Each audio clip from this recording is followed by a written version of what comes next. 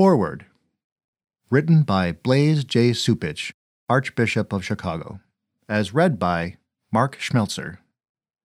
Pope Francis has earned a well-deserved reputation as an advocate for those who suffer, who thirst for equality, and who hunger for justice. But he has made it clear that his advocacy for the disadvantaged benefits all of us, for he is awakening our consciences and calling us to reclaim our humanity. There is so much about our modern world that dehumanizes us and numbs us to the needs of the suffering, to the point that we become indifferent and even cynical. The Holy Father knows that at the root of our indifference and our cynicism is a lack of hope, which harms our relationships with each other and with God. This is how we should understand the Pope's launching of the extraordinary Jubilee Year of Mercy. It began on the Feast of the Immaculate Conception, December 8, 2015, and concludes on the following November 20th, the Feast of Christ the King. During this special period of prayer and action, the Pope invited each of us to reflect on God's mercy and put it into practice in our dealings with others. The Jubilee's motto says it all. We are to be merciful like the Father. In our reflection, prayer, and practice of mercy, we become better witnesses to Christ. Father Donahue's very well-crafted book puts on full display how ordinary individuals, in partnership with an extraordinary institution, Chicago's Mercy Home for Boys and Girls, have been living out the Gospel's call to corporal and spiritual acts of mercy for nearly 130 years. These cameos of mercy in action witness to the powerful transformation that happens in the lives of others when charity and generosity frame one's life. These inspiring accounts offer an instructive and inspirational alternative, or better, a solution, to the crisis of indifference that the Year of Mercy was meant to address. In the fall of 2014, I began my service in Chicago as the 9th Archbishop.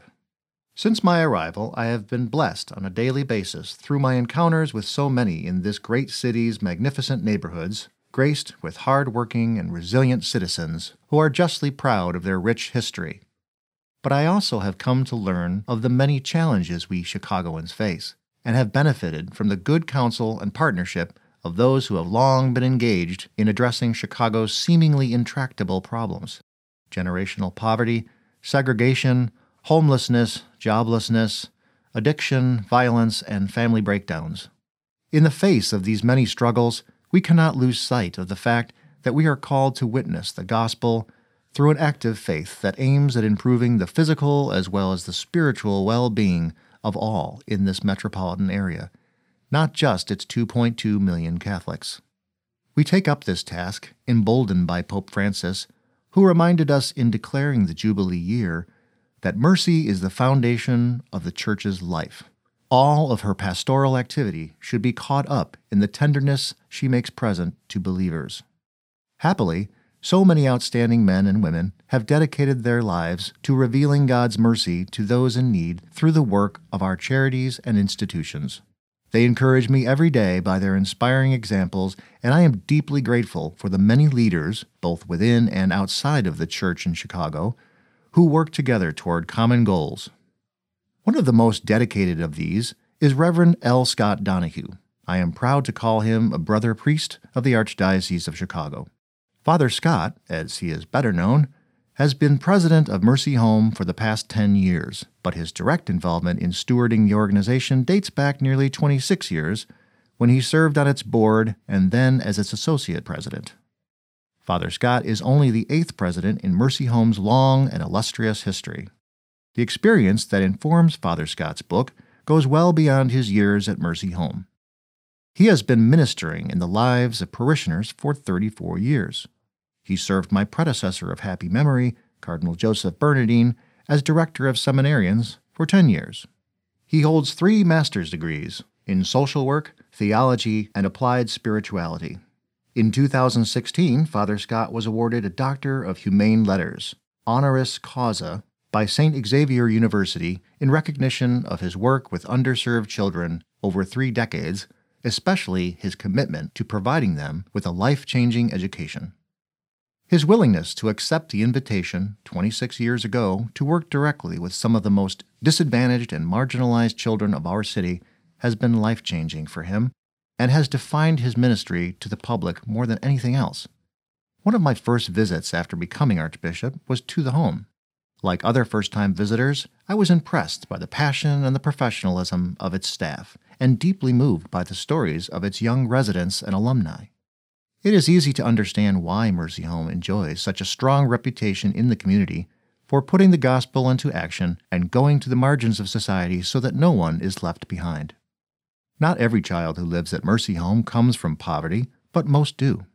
Young people come to Mercy Home having survived the city's most troubled neighborhoods, opportunity deserts plagued by unemployment, drugs, and violence.